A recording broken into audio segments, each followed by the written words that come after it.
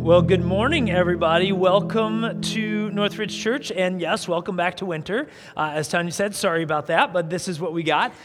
So no matter how you're here, why you're here, maybe you got dragged in here with somebody else. They told you had to come, or maybe you showed up here because you felt like God needed you to be here, and you're like, I don't know why I'm here, but I felt like I'm supposed to be here.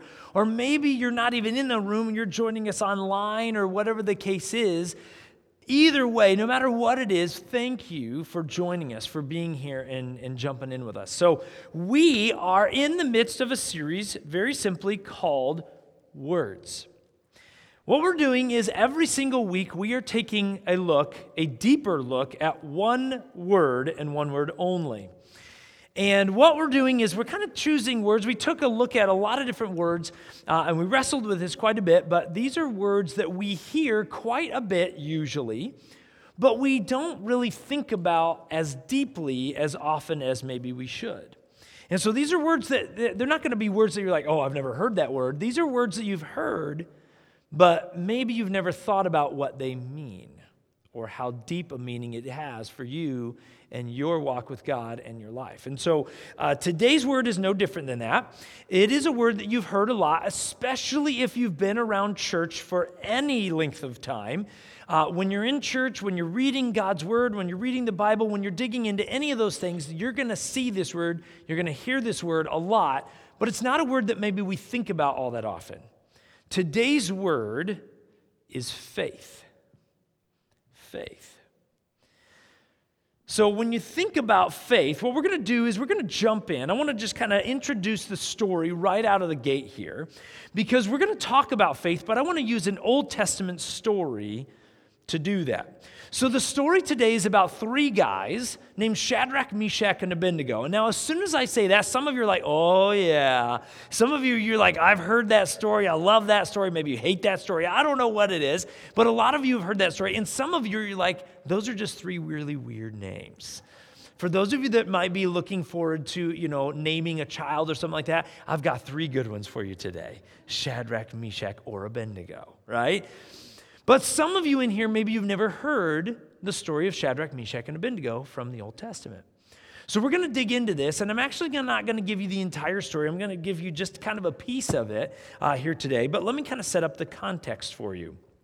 So the context is this. The Babylonian Empire, in this time of history, has conquered the Israelites. They came in, they conquered them, militarily speaking, and then they forced most of their population, most of their people, to leave Israel and go live in exile in the Babylonian Empire. And so most of the population of the Israelites, the Hebrew people, are living in exile, forced to live in exile in the Babylonian Empire. Now, the Babylonian Empire is ruled by a guy named King Nebuchadnezzar. Again, if you're looking for names, Nebuchadnezzar's one for you, right? But they're ruled by King Nebuchadnezzar. And King Nebuchadnezzar, one season of his reign, he decides that he wants to build this amazing, huge golden statue. And he wants all of his people in the empire to worship this statue. Okay, so that's the context. And so once he finishes this massive statue, he decides that the best way to celebrate this and to worship this statue is to gather everybody he can on the same plain, this open air area where he's built this big statue. And he gets all these instruments together, right? Electric guitars, drums. I'm just kidding, he didn't do that. We're talking flute and harp and the zither and all these kind of weird instruments that you've never heard of. And he brings them all together and he says, okay, here's the decree in the entire empire. When the musicians start to play these certain music, these certain songs, everybody is required to bow down and worship this golden image that we have created. Now, there's a problem, isn't there? And a lot of you that know the story already know the problem. Shadrach, Meshach, and Abednego are Hebrews. They're Israelites. They have faith in the one true God of the universe. They don't worship idols. They're not allowed to. God said, this is not something that you're allowed to do. You cannot worship other gods. So they know they can't do this, but here they are. And by the way, just a little side note, Shadrach, Meshach, and Abednego are not just Hebrews in the Babylonian Empire. They're such great leaders that the king, Nebuchadnezzar, has raised them to leadership positions over his empire. So they're Hebrews that serve directly under the king, but now they've been forced by this decree to have to bow down to the statue, but they know they can't. So we're going to pick up the story where everybody's in the plain. They're in this open area. The statue's there. The music starts playing, right? Whatever they're doing, the flutes are going, all this stuff. And they start playing the music, and now everybody starts to bow down. But Shadrach, Meshach, and Abednego don't. Out of the entire empire, everybody that's there, they're the only ones that are still standing. And the king finds out. And of course, he gets pretty mad. So we're going to pick up the story at that moment where he orders Shadrach, Meshach, and Abednego to appear before him. So we're going to be in Daniel chapter 3. I'm going to start with verse 13. Then King Nebuchadnezzar flew into a rage. He just found out Shadrach, Meshach, and Abednego did not bow down, and ordered that Shadrach, Meshach, and Abednego be brought before him. When they were brought in, Nebuchadnezzar said to them, "Is it true, Shadrach, Meshach, and Abednego, that you refuse to serve my gods or to worship the gold statue I have set up?" And by the way, he doesn't give him a chance to answer because I don't think he wants to know the answer. And so this is what he says next. There's no chance for a response here. He says, "I will give you one more chance to bow down and worship the statue I have made when you hear the sound of the musical instruments. But if you refuse, you will be thrown immediately into the blazing furnace, and then what God will be able to rescue you from my power?" Now, I want to pause there for a moment before we read the next section because we have to understand that the king has a lot staked on this day, doesn't he?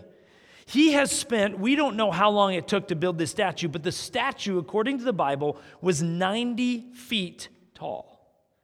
Okay, just to put this into perspective, to understand how much the king has put into this day, this is a big day. He has a lot staked on this, and to have three guys to defy his decree on the very first day is a really big problem, because he's put a lot into this. Put this in perspective, if the statue is standing here, just to put it in perspective, 90 feet is about 3 school buses stacked end to end straight up. Okay, just imagine that. In other words, if the statue was standing right here in front of me on the gym floor, his head would go through the skylights, through the roof of this building. If you just look up, look at how tall that thing would have been. This is not a small statue. It's huge. The king has staked a lot on this, and these 3 guys are defying his order. This is a problem for him. And so he's got to make an example of them. And so he has said, now, if you don't bow down when the music plays, then I'm going to throw you into this big blazing furnace that we have to melt metal, smelt, different things, all this. They have this massive furnace that they use for that. But he said, I'm going to throw you into there. You're going to be dead.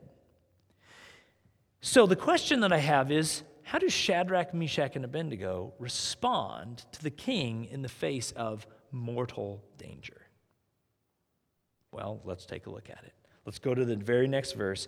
Verse 16, the king has just been done talking and said, if you don't, you're going to be thrown into the blazing furnace. This is Shadrach, Meshach, and Abednego's response. Shadrach, Meshach, and Abednego replied, "O Nebuchadnezzar, we do not need to defend ourselves before you. If we are thrown into the blazing furnace, the God whom we serve is able to save us. He will rescue us from your power, your majesty." At least they use your majesty. They're trying to be respectful. "But even if he doesn't, we want to make it clear to you, your majesty, that we will never serve your gods or worship the gold statue you have set up." That would be a mic drop moment. Nobody ever talks to the king that way. They just said, essentially, nope. You can try to get us to do whatever you want. We will never do it. That's essentially what they just said to the king in front of everybody that's gathered there. Well, the king is obviously going to have a problem with this. Now, what I want to do is, I would love to go into this. Some of you want me to go into the rest of the story right now. You're like, oh man, the rest of the story gets even better. That's true. We're not going to talk about it here today. I'm so sorry. All right? But what I do want to focus on today is I want to focus on their response. Because the response of Shadrach, Meshach, and Abednego is really one of the most powerful pieces of this story. Shadrach, Meshach, and Abednego, they demonstrated incredible faith. And so I want to talk about the three things that we learn about faith from these three Hebrew guys. So what's the first thing we learn? Well, the first thing that we learn from their response is very simply this. We learn what faith is. We get the definition, an example of faith. We learn what faith is. What is faith? Well, let's talk about it. So if you look at the New Testament, the Old Testament was originally written in Hebrew, but the New Testament was written in Greek. And so if you look at all the times that the word faith appears in the New Testament, and by the way, it appears a lot of times. Right? I didn't look up how many times, but it is a whole lot. The word faith comes up again and again and again and again in the New Testament. And so it was originally written in Greek, and so the question becomes, the word faith, what Greek word do we translate to the English word faith? That's important, because we need to know what we're actually talking about. So if you look at the original Greek word that we translate into the word faith, it literally translates to mean confidence, trust, conviction. Confidence, trust, and conviction. If you look up the original Greek word, that's what faith means. It's confidence. Conviction that what you believe is really, absolutely true, and you can stake your life on it. Faith. Confidence, trust, and conviction. In fact, Hebrews, the writer of Hebrews, tells us this exact same thing. He actually defines faith for us. You don't have to look up the Greek word because Hebrews chapter 11, verse 1 tells us this. Let me read it for you. It says, "Now faith is confidence in what we hope for, and assurance," or you could say conviction, trust, about what we do not see, about what you can't measure, about what you can't prove definitively in a science lab. It is confidence, trust in what you believe in. Now, clearly, Shadrach, Meshach, and Abednego had this before the king, didn't they? That if they did not have confidence, they're going to walk up and they're probably going to, when they're in front of that, and he says, no, seriously, the furnace, it's being heated right now. You're going in there if you don't bow down. Most people, unless they have the strength of faith that these guys did, they're probably just going to bow down. They're going to acquiesce really quick so they can get out of there. But not these three guys. Why? Did they look forward to dying? I don't think so. Did they want to live? Absolutely. But what was the difference? The difference was confidence. They trusted God implicitly and completely, even in the face of the most powerful person on the planet in that part of the world. That person can do anything he wants to them. And yet, they have confidence. Now, the truth is, confidence is everything when you approach things in life, isn't it? Isn't confidence just about everything? So let me let's dig into this for a minute, right? Let me illustrate this. So I want you to participate here this morning. So how many of you, if I were to bring in a bicycle or several bicycles, and I brought them out here and I said, hey, I want you guys just to hop on the bicycle. I want you to just take a ride around the block, around Village Park back here, over the bridges, all that kind of stuff. How many of you, by raising your hand, you would have the confidence to say you could ride the bicycle and you could do it pretty well? How many of you would have the confidence to be able to do that? All right, the vast majority of you in here, pretty much everybody. All right, good. Let me ask you this. How many of you would have the exact, and I want you to raise your hand if this is true for you, how many of you would have the exact same confidence if right now I called your name And I asked you to come up here on stage and share for 3 to 5 to 10 minutes of your faith journey with God in front of everybody else. How many of you would have the same level of confidence? All right, there's 7 of you, 8 maybe. Some of you are gaining confidence. Okay, good. I don't know. I don't know. I saw a lot of creeping hands, right? Why is the confidence less? Because there's less confidence there, right? And so if I throw a bike and say, hey, just ride a bike, you're going to be like, yeah, I got that. I know how to do that. But if I come and I ask you to come up here and share your faith, that is scary business, isn't it? I get that. You're in the majority, not in the minority there, if you're scared of that. That's totally okay. I get it.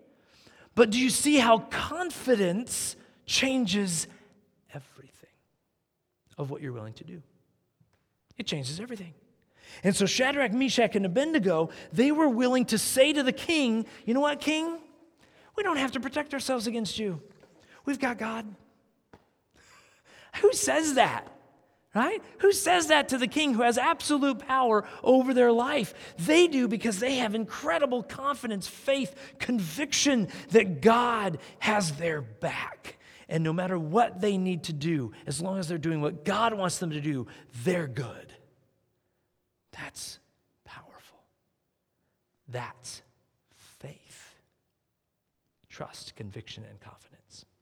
So that's the first thing that we learn from them. But then the second thing that we learn from them about faith is a more difficult one. It's one that we don't like to talk about. It's one that honestly makes us a little bit angry with God at times. It's one that I've had to wrestle with this last year.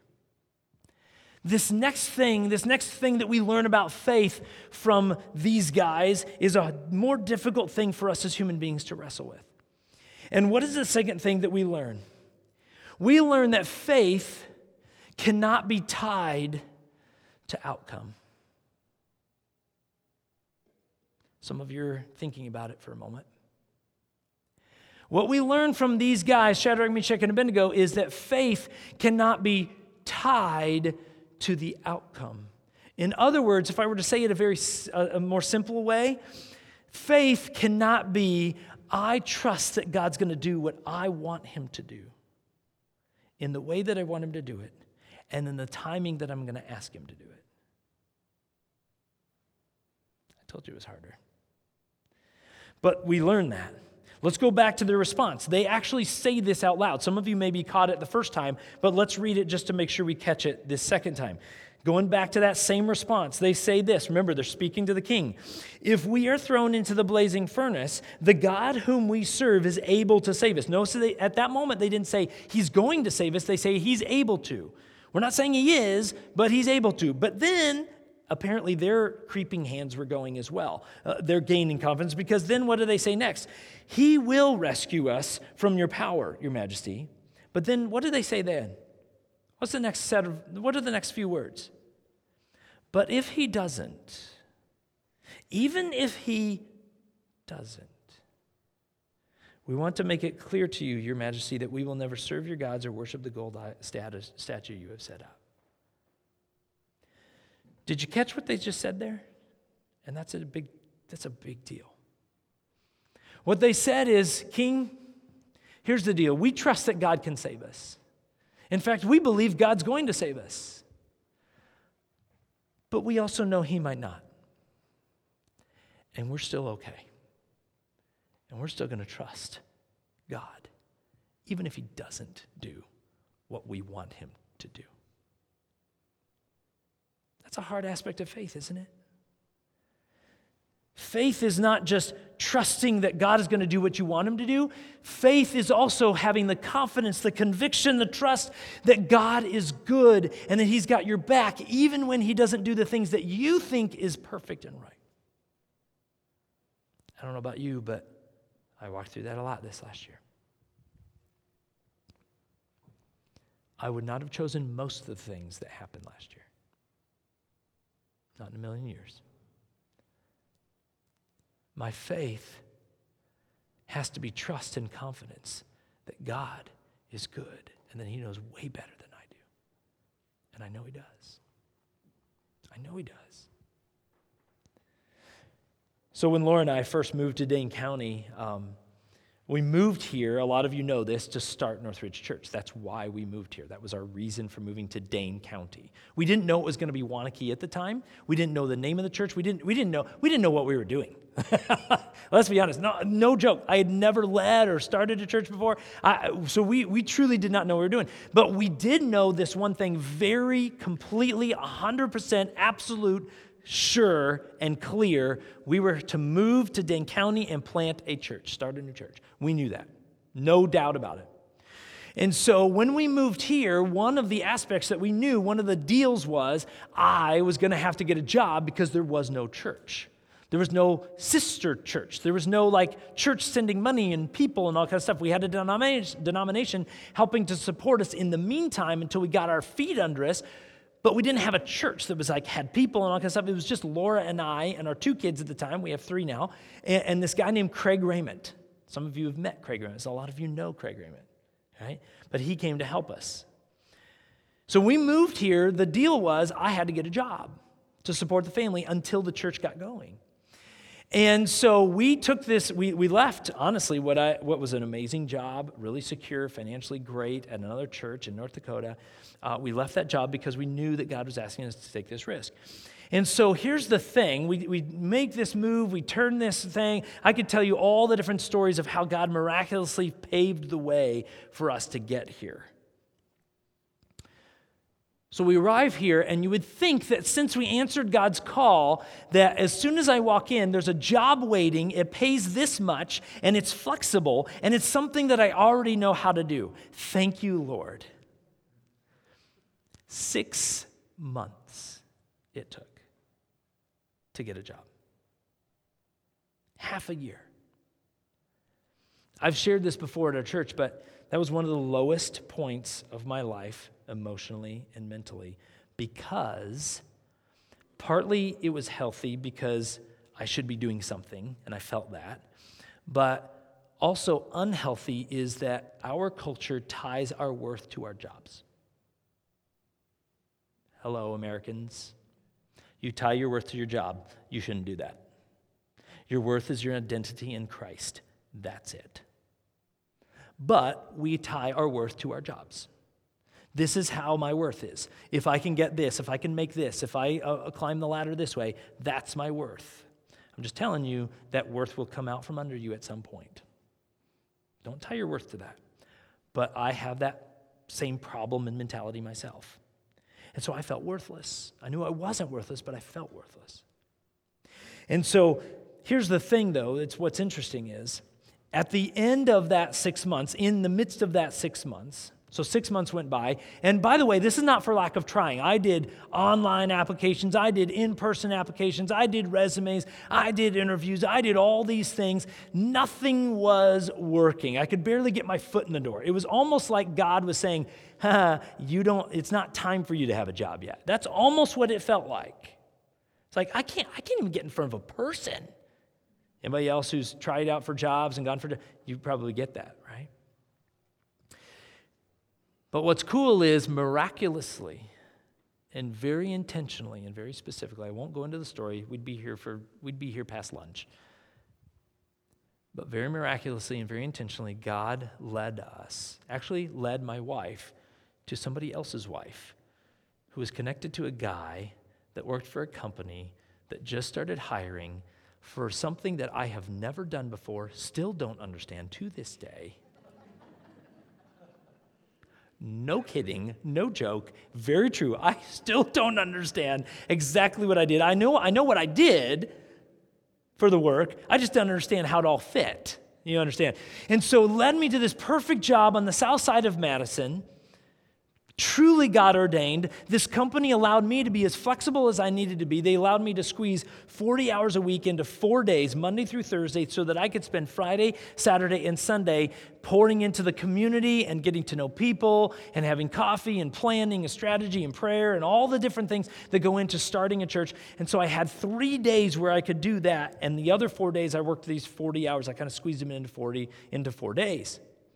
Beautiful, amazing situation. Friendships that I made at that company that I still have to this day. There's a family here that are still highly involved and connected to Northridge. I became friends with him, and we got to know each other. We talked a lot while I was working on the things that I didn't understand.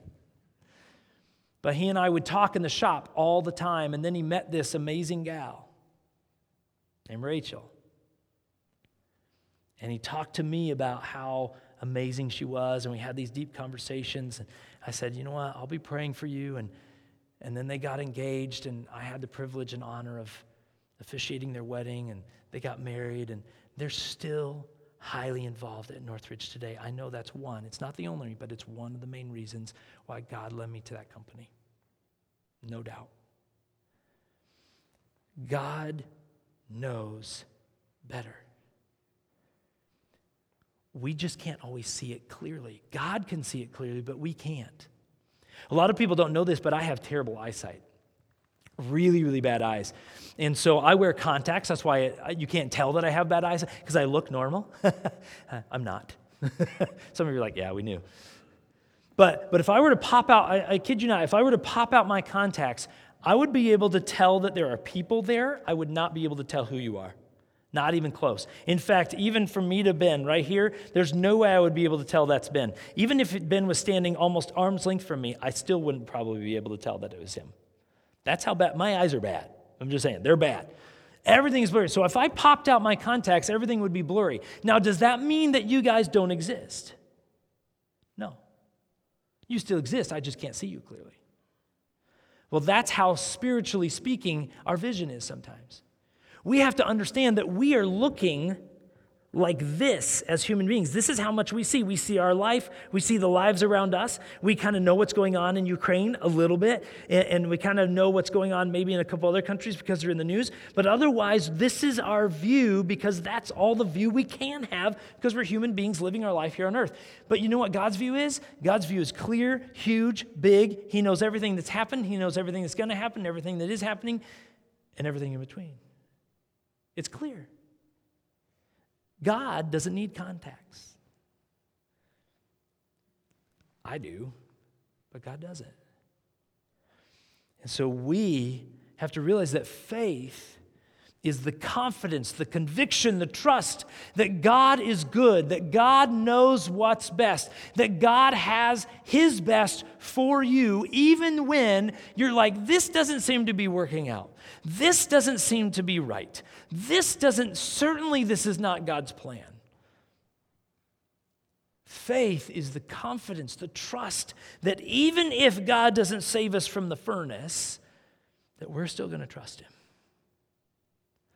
And some of you know the story. You'd love for me to get into that part of the story, but just to give you the end of the story, just so you know, you can read this in Daniel chapter 3 sometime later today.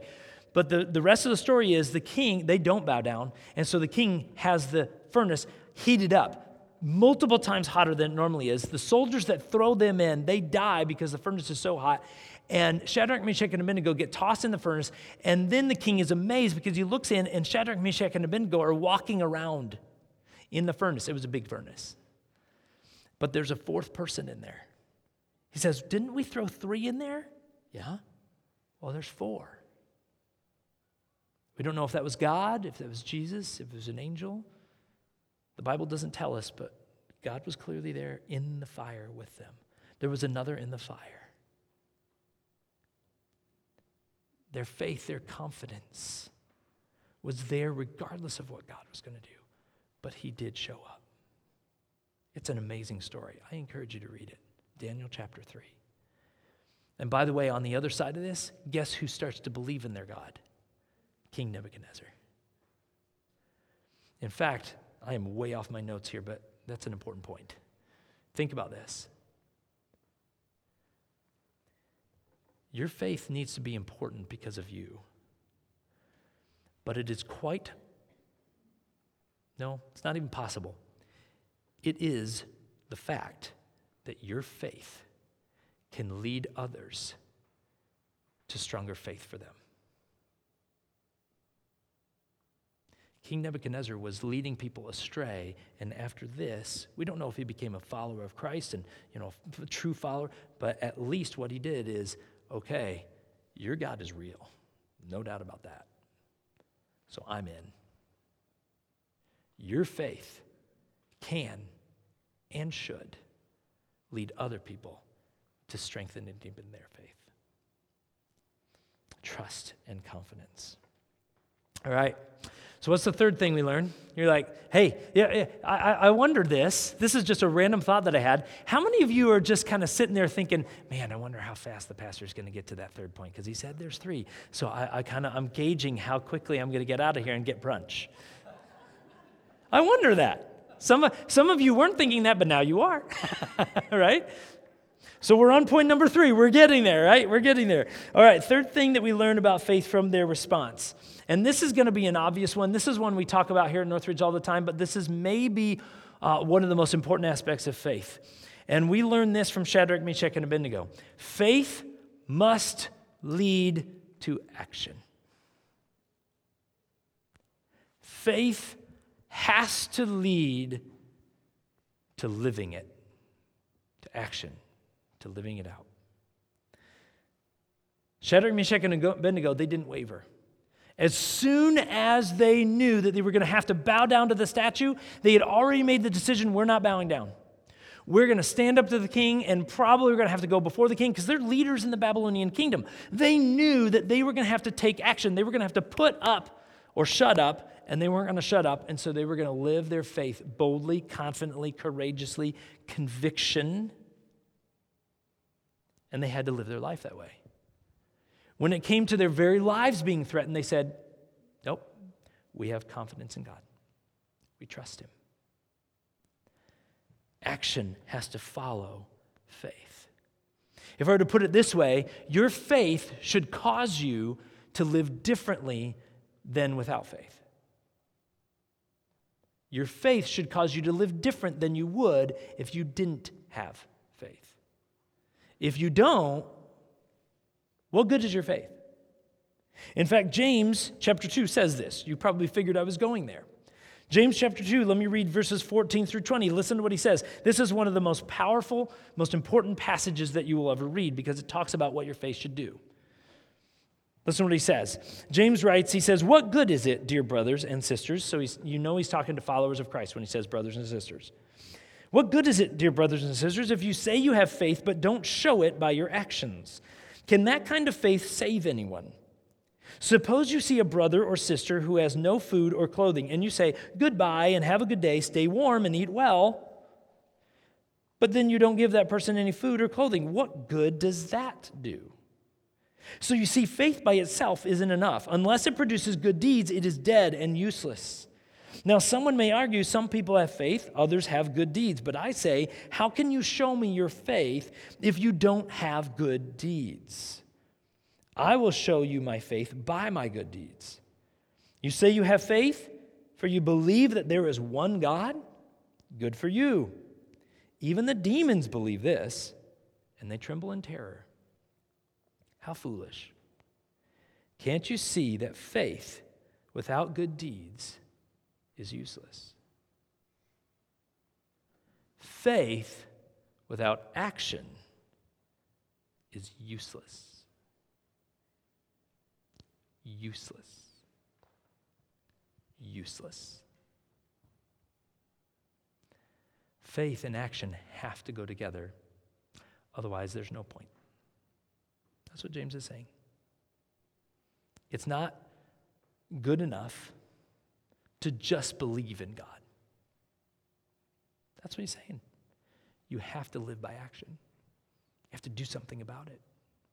You have to live differently because of your faith. So some of you may have heard about this guy. There's a guy named Dean Karnazes. And Dean Karnazes is, I don't know, nobody would have known him until the story that I'm about to tell. But on his 30th birthday, Dean decided that how he wanted to spend his 30th birthday was to go out to the bar and get wasted with his friends. And so that's what he did.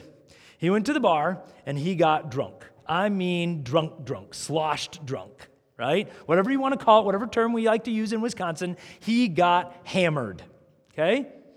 He was drunk, massively drunk, not like a little bit tipsy, drunk. And he was with his friends, and about 11 o'clock-ish, and again, this is according to Dean Karnazes. This is his story. And again, around 11 o'clock-ish that night, he decided, what am I doing here on my 30th birthday? I've got to get out of here. And so he told his friends, I'm out, I'm leaving, and so he just left. He started walking out of the bar. And as he was walking out of there, and I don't know where he went, where he ended up. I don't know if he ended up, somewhere else, whatever. But he walked out, and he talked about how, for some reason, he started to just contemplate his life. He started to really think deeply about his life and where it was and how things were going. And he realized that even though he had an amazing job, making incredible money, he was married, he had a wife and all this stuff, he had the American dream, he was depressed, angry, bitter, and totally unhappy. And then the next thought that he had was, is this what I want in life? Making as much money as I can and getting wasted on the weekends? That was his thought. He's like, is this all there is? Is this what I really want to do? And then the next thought that came, this is where the story turns weird. The next thought that he had was, I just need to start running. That was his next thought. So all these deep thoughts, like pondering his life, and the next thought that comes into his life, I need to start running. And so he started right then. It was probably midnight, maybe even 1 a.m, because he's been contemplating for a while now. And so now it's the middle of the night, and he just starts running. I don't mean, you understand, proverbially from his problems. I mean, he physically starts jogging. And he just starts running and running and running. And he runs and he runs and he runs and he runs. Pretty much he runs all night until he's absolutely spent. He's absolutely exhausted. And he finally gets to wherever he's at. And he calls his wife and tells her where he is. And she comes to pick him up. Now this is the crazy part. Understand that Dean, up to that point, had not run for 15 years. Hadn't been running for 15 years. When his wife came to pick him up, they discovered that he had run for 30 miles that night. Put it in perspective, that's 4 miles longer than marathon. He hadn't run in 15 years. 30 miles he had run. So he gets home and he starts to, he's obviously sobering up now by this point. And he realizes, I have a gift. I am really good at running. And I love it. And so, from that moment, from that day on, he starts running for the rest of his life. That's what he does full time. That's still what he does full time to this day. That was, I think, 15 years ago, something like that. And so Dean Karnazes becomes one of the most famous ultra-marathon, long-distance runners the world has ever known. So let me just give you a few things of how crazy this guy is.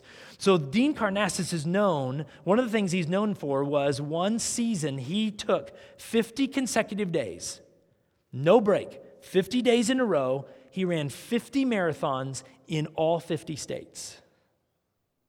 Can you imagine? No breaks. One day after another, 50 days, 50 states, 50 marathons. Now, he obviously can't run in actual marathons. Some of those were actual marathons. He ran with, hundreds of thousands of other people.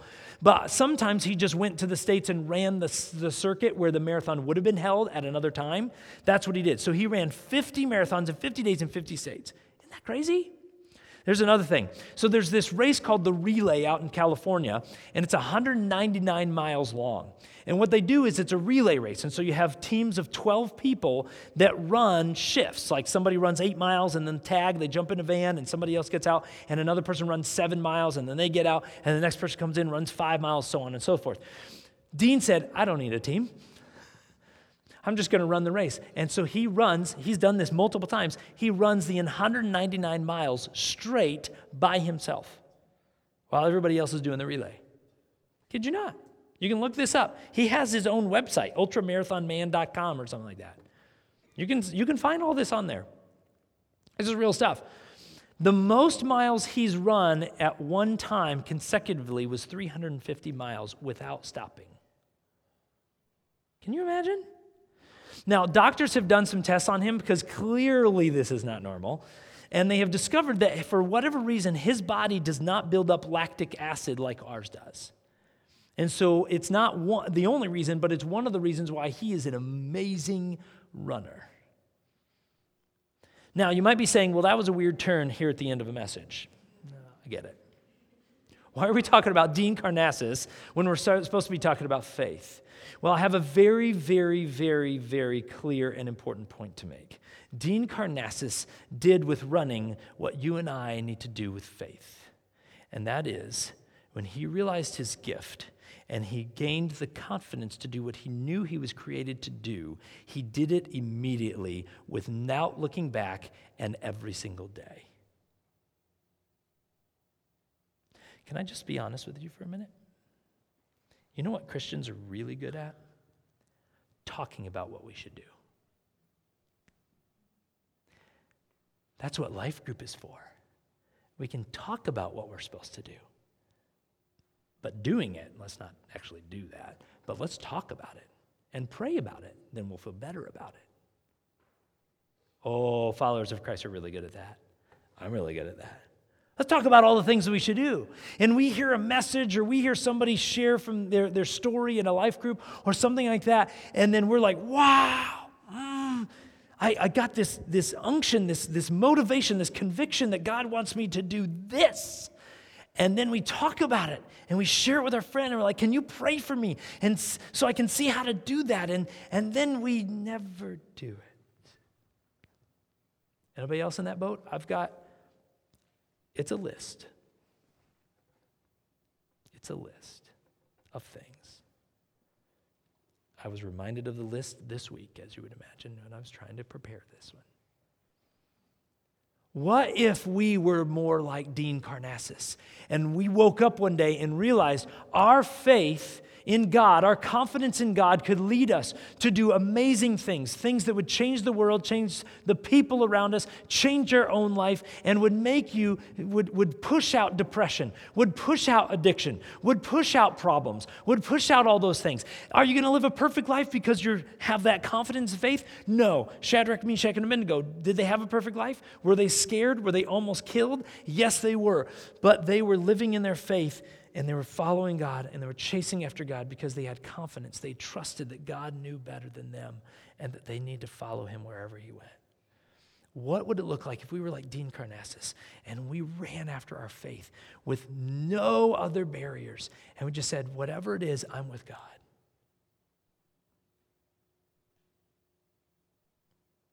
Could we run 350 miles? Do you want to? I don't.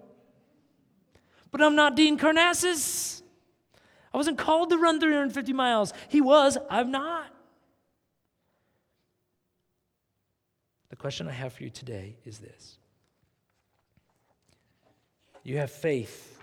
You have confidence in God. You trust. You believe God. You believe God is real. You believe God loves you and wants the best for your life. That's good. But the question I have for you, and I really want you to think about this. What are you going to do with your faith? What are you going to do with it? Because if it's just something you believe, but you never take any action on it, these are not my words. It's useless. It's useless. It's useless. Will you do something with your faith, with that confidence that you have in Christ, in God? I believe that if our church, which means you, all of us, would release the confidence and the trust and the conviction that we have from God, if we were to release it and act on it, I believe people would start talking about our church, not because we grew in size, but because God was doing such amazing things that nobody thought possible in this community. That's what I long for. That's what I pray for. That's what I hope for. It's a group of people who have not only the confidence in God, but the confidence to go and live it out and take it to everybody that is in their life already. So what will you do with your faith? Let's pray.